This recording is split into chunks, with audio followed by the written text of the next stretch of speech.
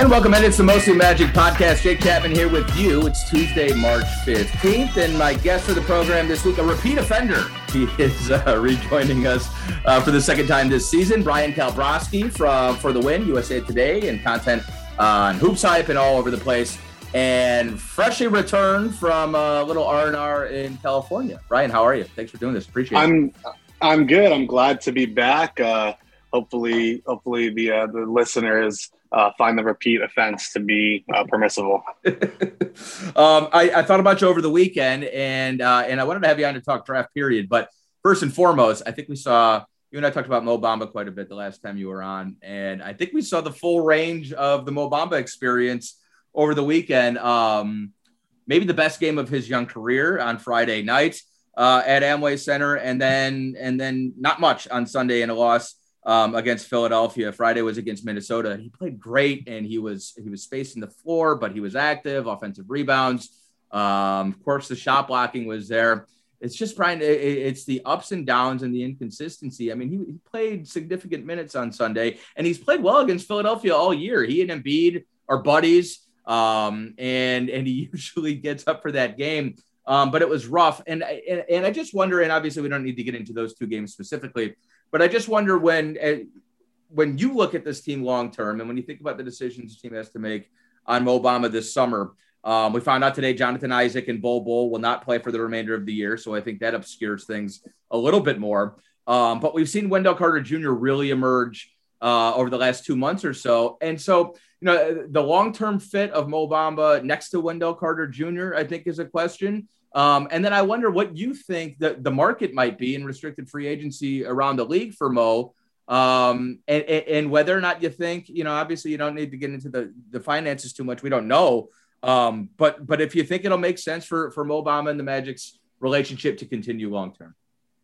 Yeah, no, I mean, I definitely am still a believer in Mo Bamba. Ultimately, I think that he has the potential to be a good player. And I think while we say that about young players a lot of the time, and it's like, well, when does that potential get realized? When does that matter? At the end of the day, 23 years old is still a very young player. There were guys who were drafted in the first round last year, 2 in the top 20 picks, with Chris Duarte and Davion Mitchell, who are both 23 years old or older. And he already has this much experience under his belt, and he continues to get better. With that wingspan and with the shooting ability that he showed on Friday night, you see what he can possibly be. Ultimately, I think that he probably projects as a backup center long term, at least over the next couple of years, barring some kind of great development moving forward. So that does hurt his value in terms of what his overall market could be in restricted free agency. There's also not a ton of teams that are going to be looking to spend a ton of money on a backup center right now. And I think that likely Orlando would be able to match any offer Mo's going to get. The other thing that I think is kind of worth mentioning just in terms of, this in particular, and we'll get into this later more, is that it's a pretty big centric draft. A lot of the most interesting players in this draft are big men. So some of the teams that might be looking for a big man, even one that might not start right away, can potentially get that in the draft and, build around that instead, even if that player doesn't necessarily, project in the starting 5 right away. That not only goes for some of the top names in, Chet Holmgren and Paolo Banchero and Jabari Smith, but also some of the more interesting guys in a tier 2 or 3 below that, Jalen Duran and, Walker Kessler. And there's quite a few guys that are going to be front court players who will be selected in the first round of this year's draft. So, those are players who could potentially hamper Mo's free agency value as well. So I think that, I would imagine Mo comes back to Orlando next season. I think that he probably has more value there than he does elsewhere. Yeah. And I think that ultimately, you put in that time to develop somebody, you just start to see some of those flashes. And now it would be a shame to see him develop and kind of take off for another team after putting so many years and, a high draft pick into developing a player like him.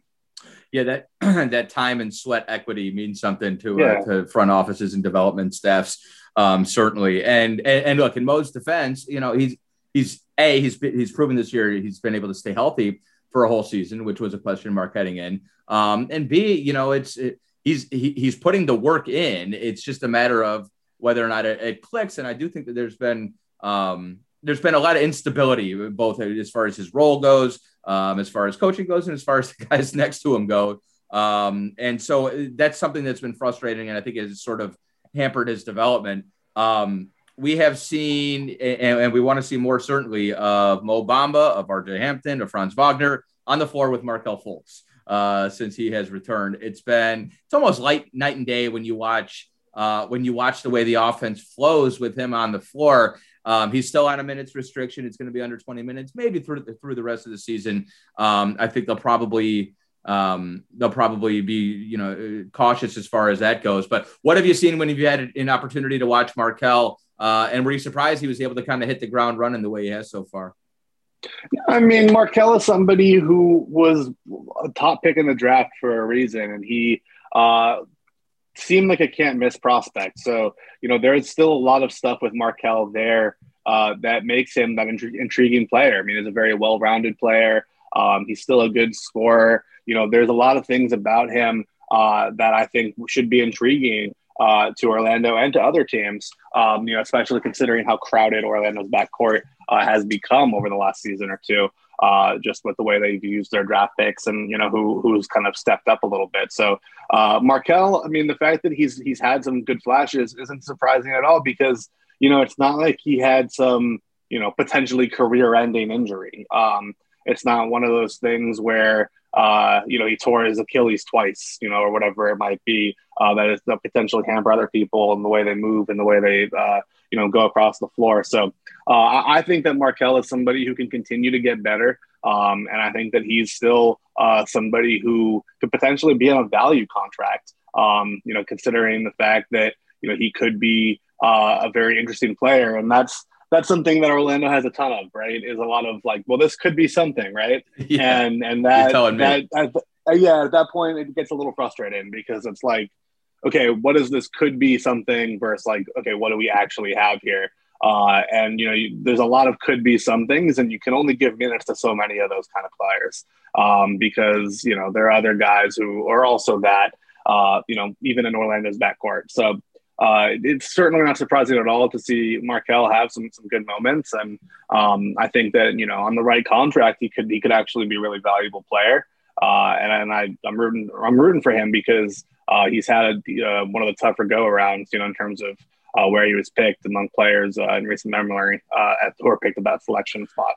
Yeah, and that's part of the frustrating thing with J.I. is not being able to see him on the floor before the end of the year. It obscures all of those questions heading into the offseason. At the very least, we have a sense of what Markelle looks like now. And then I think it makes it a normal offseason for Markelle. Now he's going into the summer saying, you know, it's not a matter of rehab. It's not a matter of making sure I can play the amount of minutes I want to play. I'm healthy now, and I can just prepare as you would a normal year. And I think, look, the questions with J.I. and even with Bol, he's a restricted free agent as well. We won't see him the rest of the year. And the Magic basically just traded to get a look at him in the offseason. But without knowing exactly what that looks like on the floor in real NBA competition with the guys that you have on roster, there's still a lot of guesswork involved. So that makes it a bit trickier. And there is, you know, in between RJ and Chuma, there's a lot of, but we need to see it longer, but there might be something there. And that's what happens when you get into a rebuild. You basically end up with a lot of question marks. Anybody else on the roster that you want to touch on? Anybody who's sort of surprised you or that you're maybe more intrigued? Dell's been really, really good. Franz has taken, I think Franz has hit the rookie wall a little bit. We probably expected that. He also had a much higher usage in December, and that caused a big bump in those numbers. But any sort of 30,000 feet impressions of the team over the last couple of months? Yeah, I was going to bring up, you know, Franz in terms of where he's at now versus where he was. And, you know, I don't think it's too concerning. I still think he's probably the second best player on the team right now. And ultimately, in terms of positive impact, ultimately, the thing that I was curious about is just, you know, where this is going to have him end up in terms of, all rookie consideration. That's something I'm really curious about because Cade has really ascended lately. Yep. Scotty continues to have a great season. Evan Mobley's continuing to have a great season. I personally think that any all rookie candidacy or any all rookie list that doesn't have Herb Jones on it in the first team would be an incorrect one. So to me, that leaves only one or two spots for Franz, and I probably would put him there. But Ayo Dosunmu is somebody who a lot of people still have liked this year, and there's some other guys across the league who Giddey definitely too. have. Yeah, Giddey. I mean, Giddey is definitely somebody who's going to earn some of that consideration. And, it hasn't translated to winning, but it doesn't necessarily have to in Oklahoma City at this point in their trajectory. And I think that, I really, really like so many of the rookies in this class. I think that I was nuts, really, there's probably like 8 to 10 guys who I would be like stoked to have on my roster. I definitely think Franz is towards the front of that list. And I'm curious in terms of where this all plays out, like if he ends up getting that first team consideration or if he might slide down the second team with that Wally said lately a little bit. Are you a Mobley for rookie of the year no matter what, or do you think Cade's making his case? Not no matter what. I mean, Cade can have a few more games that really are baffling, that are kind of hard to say no to. They're like, I wouldn't have expected Karl-Anthony Towns to do what he did last night until he did it. So if Cade starts putting up games like that, those that's obviously things that are hard to imagine, right? Is what I'm trying to say. My vote still almost definitely will go to Evan Mobley because of the way that he was able to just really transform Cleveland's defense and help turn them into contenders, serious contenders, especially because of what he brings to the court and how they really are able to change the scheme, both on offense and on defense, and just kind of the way basketball is played. You don't see 7-footers play on the court as often as you do in Cleveland anymore. So, I think his overall impact on the league immediately, both with Cleveland's defense and Cleveland's style of play, to me, give that vote to Evan Mobley. But, I think Cade is certainly earned to be in that conversation now. And I think Scotty has continued to earn it all year long.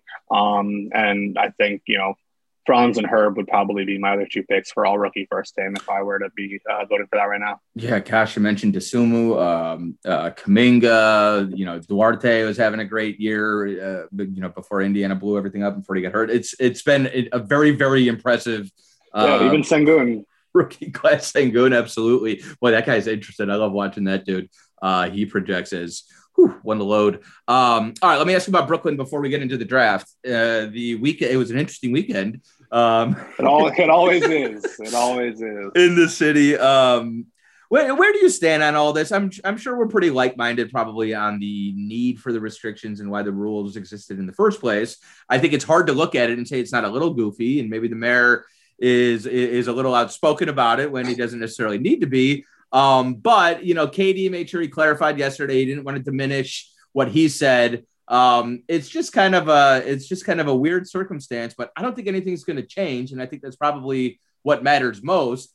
And I guess the really ironic part is that Brooklyn may be positioning themselves well to not have home court advantage in a big series. The idea that Game 7 of the Eastern Conference Finals might be in Miami and that could be a good thing for the Brooklyn Nets is a little mind blowing. The whole thing is just goofy, I guess. Yeah, to me, it's pretty easy to look at all of that and understand why James Harden would want out. Like now that it's done, now that the trade has happened, now that everything is, dust is settled. We've seen James play in Philly enough times.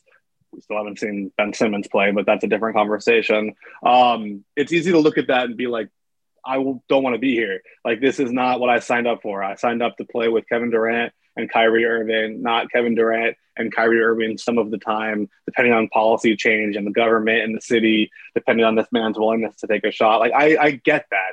And it would be frustrating for me. And I would probably prefer to play for, the MVP play alongside the MVP front runner too, if I were James in that situation. So that's kind of my initial thought on the matter. Also, just kind of watching Philly and Brooklyn. I think that Philly makes so much more sense with James Harden. Now that they have somebody who can really create off the dribble. And that's something that they really haven't had from a jump shooter since, maybe Allen Iverson. I mean, having someone like Embiid is great for the post and great for the way that, they're able to play, through Embiid. But, in the playoffs, you need someone like Harden. Granted, Harden hasn't had the best track record in the playoffs, but this is going to be his chance to really turn those things around. And in Brooklyn, with all of the kids, I mean, it's just distraction after distraction almost.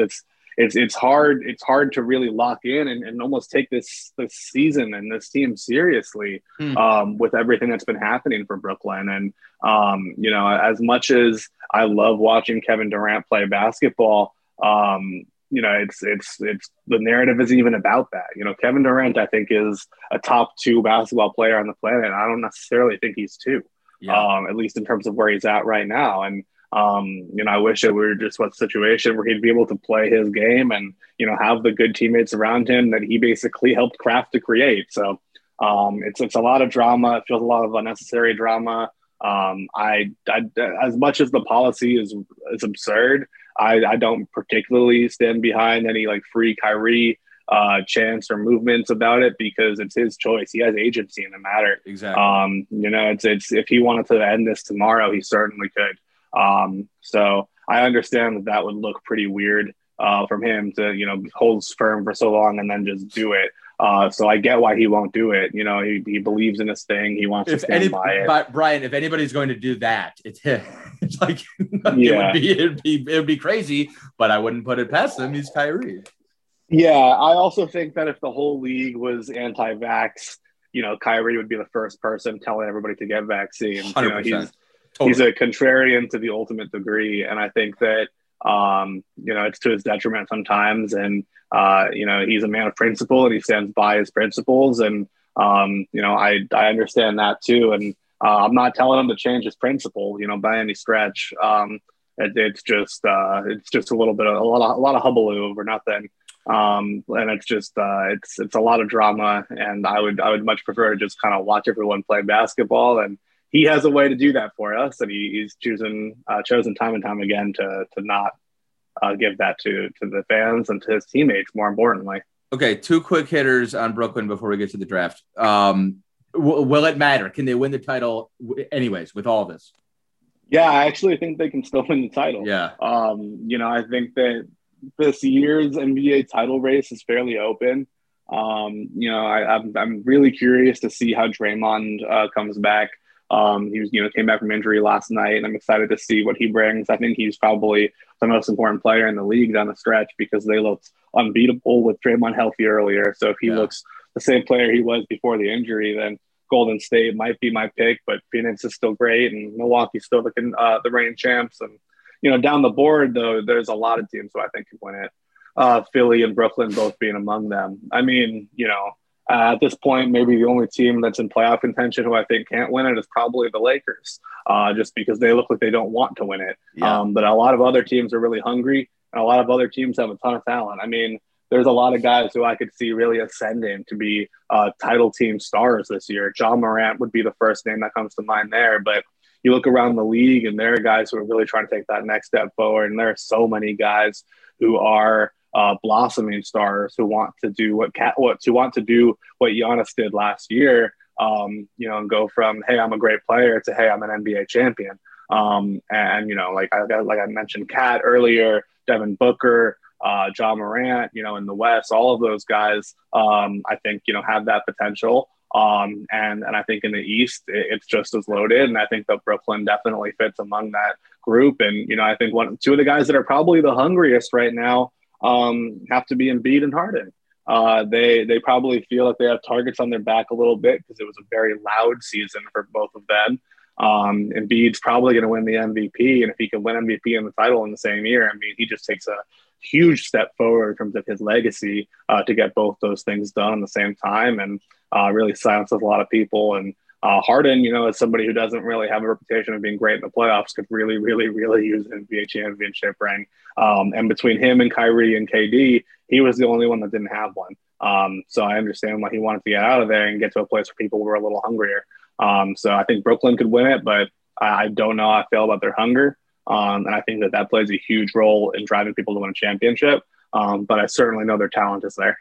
How likely is it that Ben Simmons plays in the playoffs or the season? I mean, yeah, I think before next year. I would say more likely than not. I would be surprised. I mean, he's not coming off an injury. Like, it says back. I mean, the injury report says back. He's got back. I mean, what else? What was he? I don't know what else he was doing during these last however months. I mean, you talk about drama. I mean, that's just an added layer, Brian. And obviously, like, it's much better for him and it clears a lot of the air. But it's still, I mean, I'm not sure that dude is mentally ready to play. And I don't like speculating about that. But we know that's essentially what it's been. And for where they are in the season and for them to need to get him on the floor ramped up in 12 games and then ready for the playoffs, I'm just not sure it makes sense. Yeah, I wrote a thing about, I don't even remember, maybe it was a month ago, kind of speculating when all three players, because KD was out at the time when I wrote this, and the vaccine stuff was sort of in the murky. I was trying to speculate like when all three guys would be able to play again on the same team with Ben and KD and Kyrie. And at the time, I believe I speculated probably around March 15th, and I'm looking, and that's today. Mm-hmm. And Ben is not playing today.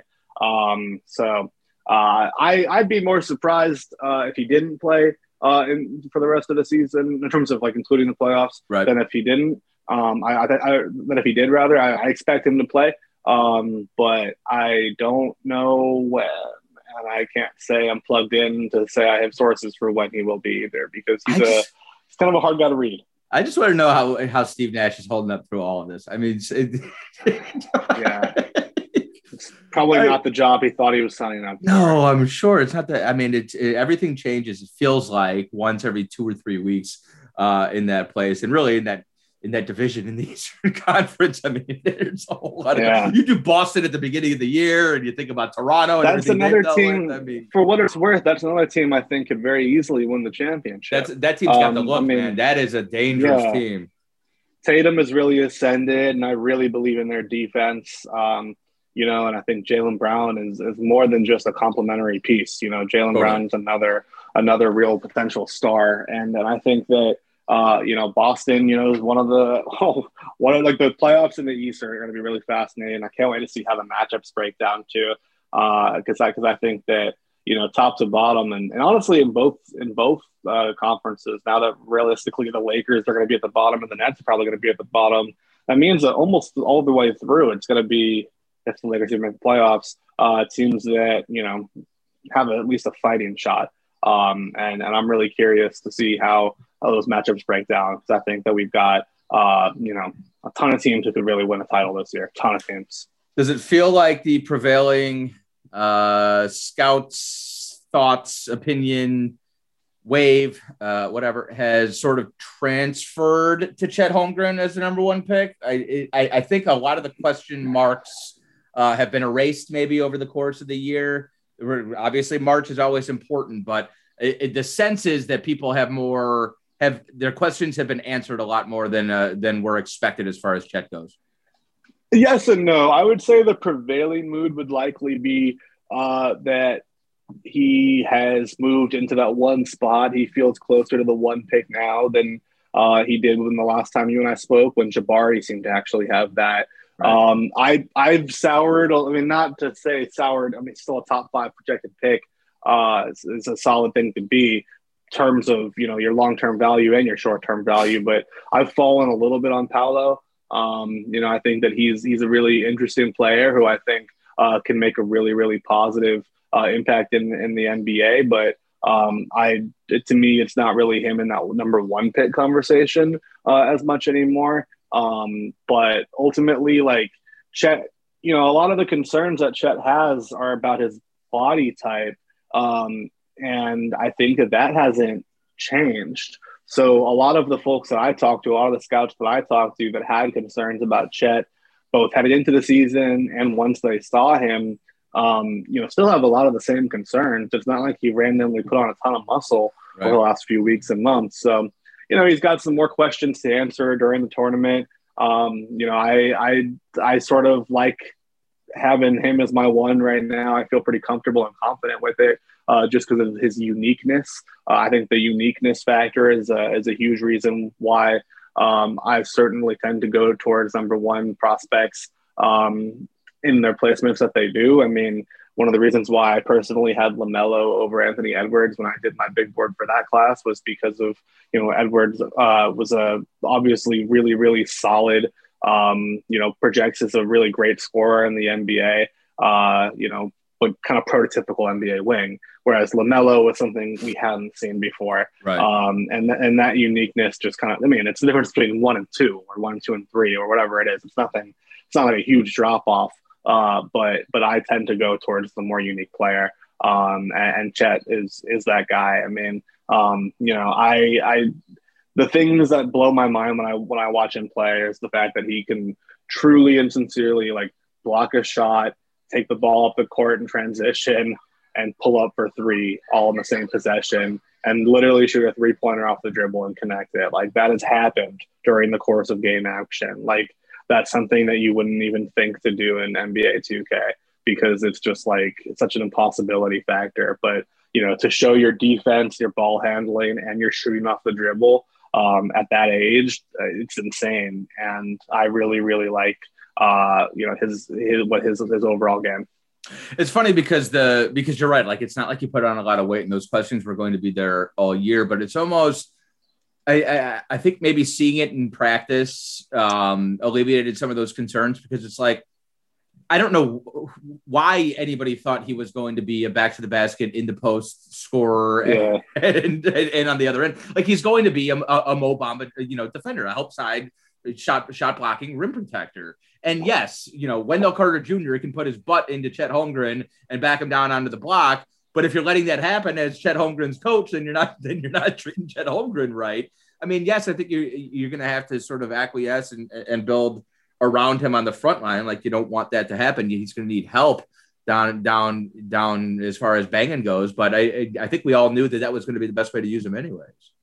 Yeah, absolutely. And, you know, he plays his own style. And that's another reason why it's going to be interesting to imagine, you know, who gets that one pick, because this is going to be a team that's going to be willing to let him, you know, be that kind of defender and that kind of player on offense. You know, I think that that's something that, you know, there's certainly options in the draft who might be closer to plug and play guys. And he isn't necessarily a plug and play guy. He is more of a, you know, build things around him and you know, kind of try to cater towards his eliteness. But, you know, I personally think that he can, his realistic, like likely outcome is closer to like a Jaren Jackson Jr. Right. And that's if things don't go great.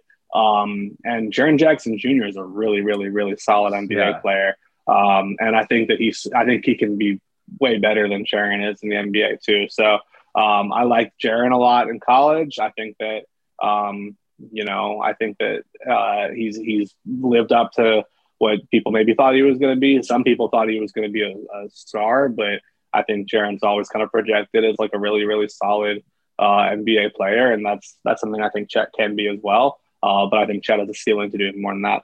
Is maybe the drop off for Paolo like concerns of, okay, it's a 6'10" body with a guard skill set. Like, how does that necessarily translate? Is he going to be able to play the way he's playing at the next level? Yeah, I mean, people often compare him to Julius Randle. I think considering some of his playmaking, that's fair. You know, I think that he might be even a little bit potentially better than Julius Randle in terms of his long-term overall ability in the NBA, because, you know, Julius has had a mostly like underwhelming career besides last season. You know, I think that I was pretty high on Julius coming into the draft, and I think that Paolo can kind of have a similar impact. You know, I think that Paolo is somebody who is overall like a solid impact player. I think he could have a high impact even, but I don't quite see the same like multiple all-star type trajectory for him. So it's not even about will it work or will it not work. I think that it will work with Paolo. I think that I could easily foresee a scenario where Paolo is a starting NBA player, for shoot, man, who knows, decade. That's a realistic projection for him, I think, and I think not an unfair one, especially with his build. I mean, he certainly looks the part, and he's got a good shooting touch. He's got good guard skills, like you said. I mean, dribble, pass, shoot are things you need to succeed in the NBA. To me, I just don't quite know what his calling card is. Like, is he elite? Is he elite at any one thing? Is he really blowing me away when I watch him play for anything in particular?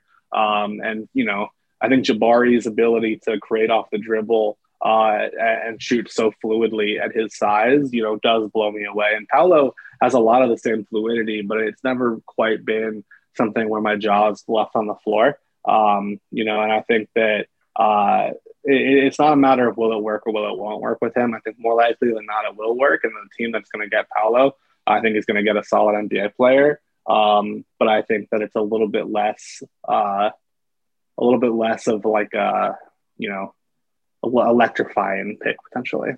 Yeah, and I guess that is partially because of who I guess are carving their way into the top 5, and I would assume that's Jaden Ivey and Keegan Murray. So like Jaden Ivey, like you watch him for 5 minutes and you're like, okay, that dude is he's a top 5 pick. Like that guy is an NBA guard. I mean, the Ja Morant comparisons are all over the place, but it feels like I don't know. It feels like both those guys could do exactly what you're saying, sort of supplant maybe even a few of these guys in the top 5. I mean, a big performance from either of those two Big Ten guys.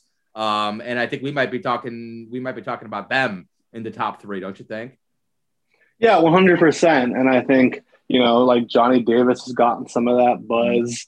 I mean, if AJ Griffin goes on some heroic run during Coach K's final season, like AJ's, had a little bit of a different type of a prospect season. But I think it kind of is, relatively similar to like what like a Devin Booker did in college, and sort of that like young player bench role. Still, the numbers pop off the page when you look at them in terms of like the splits of it. I think that the overall impact that AJ's had, both at the rim and beyond the perimeter, make him a really, really, tantalizing prospect too. Just we haven't seen it as much, but he's putting up like pretty historic numbers in terms of his 3-point shooting and ability to finish at the basket. I think since Emoni Bates basically left the Memphis program, that team is really turning around. I could see Jalen Duren like really turning things around during the tournament too, and earning himself real top 5 consideration. I mean, Memphis could play Gonzaga game too. And Memphis is probably the hottest team in the country right now. And I don't think Memphis would beat Gonzaga, but let's say they do. And let's say Jalen really shuts Chet down. I mean, he's in that top 3, top 4 conversation immediately.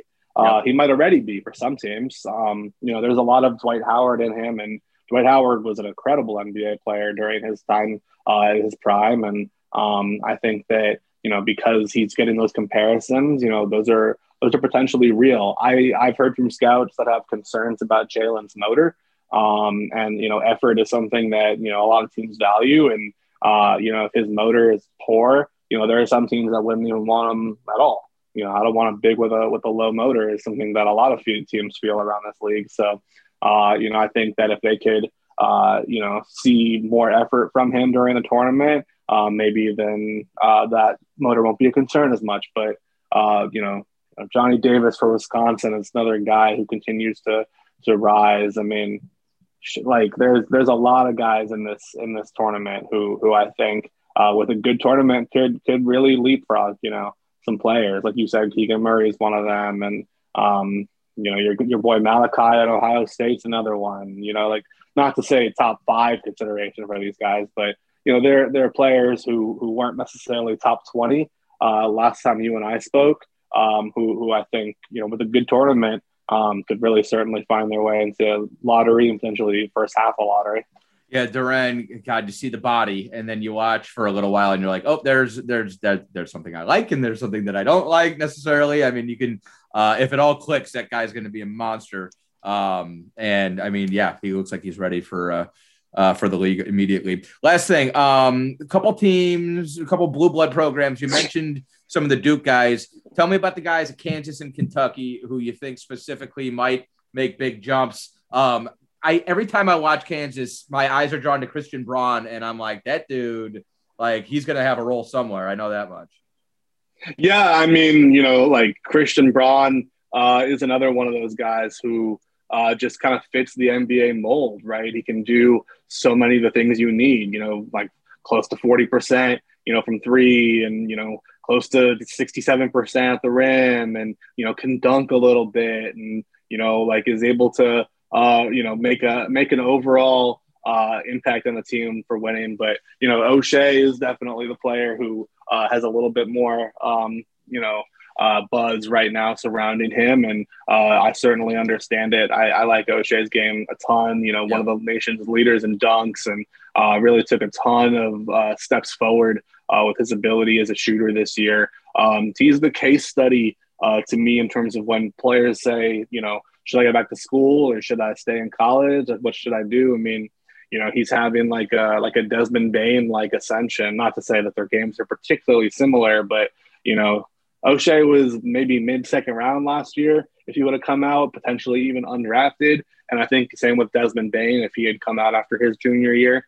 And put in that work, really worked with the right trainer, with the right people, and figured out how to get his game to the next level. And he's really done it. And he was always a really tantalizing athlete, really appealing athlete, but now O'Shea has also got the playmaking and the on-ball skills and the shooting to be a potential lottery pick. So, you ask about Kansas. I mean, O'Shea, in his senior year has put it all together, and that's outstanding. You ask about the Blue Bloods. We were talking about Duke earlier, but Wendell Moore and Duke had a fairly similar season. I mean, he's slowed down a little bit in terms of the buzz surrounding him, but Wendell was somebody who always looked like a football player on a basketball court. Like never really seemed to make a ton of sense out there. But this year kind of took over as the playmaker for Duke, and his shooting got better, and he started dunking more, and he started doing the things you need to do to be a plus NBA player. And I don't think he's going to run the offense at the NBA level like he's doing at Duke, but I do think that he can be a plus playmaker, a solid passer, somebody who can make an impact on that in that way. And I think that that makes him super intriguing too. And he was somebody who I don't think would have gotten drafted last year if he had come out. And now I think he's, potential first round, potential even lottery pick. I've seen big boards from NBA teams that have him even higher.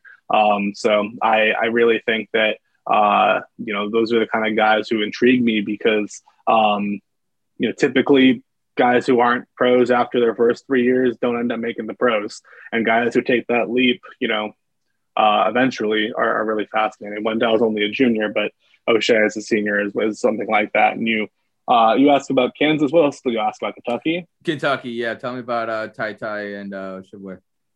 Yeah, I mean, Oshebwe, like Oscar has really become like a fascinating player because he's just such a monster rebounder. I mean, he's not ginormous, so I don't know how much it translates, but right. He clearly has an insane ability to get to the basket as a dunker, be able to really make an impact as a rebounder at the highest level, and just continue to help Kentucky win. I mean, he's a National Player of the Year consideration, and that was not something I would have expected from him heading into the year before the transfer, or after the transfer. And Ty, I really like Ty a lot.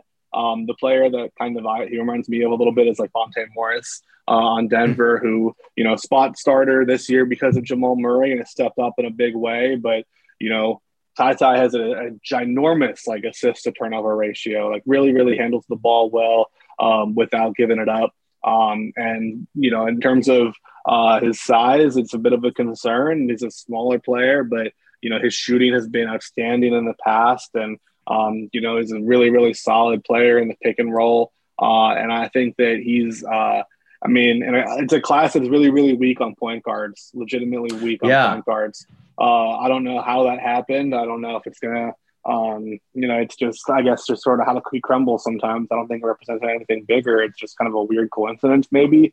But in a class that lacks, primary creators and ball handlers, he and Johnny Davis are both guys who are going to be really intriguing right away because, they're able to do that. I think that he's somebody who kind of has a low usage rate. And I like that. That's something that like Tyrese Halliburton had out of college too, keeping that usage rate low means that you can play with other guys. You don't need the ball to run through you at the NBA level to still make an impact.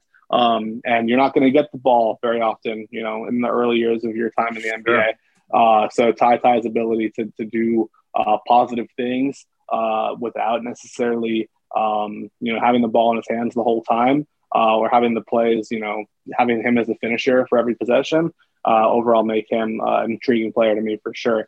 I like Ty's game a lot. Quickly before we go, I've got Kansas UCLA as my final. Would you like to make a proclamation?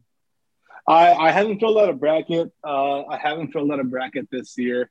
I likely will do it today. I think before the season I had Purdue as my team. There you go. I don't know if I'm gonna feel as confidently about that once I actually fill out the bracket, but that was my preseason prediction. I just kind of saw, Jaden Ivey being one of those guys who wins a college national championship.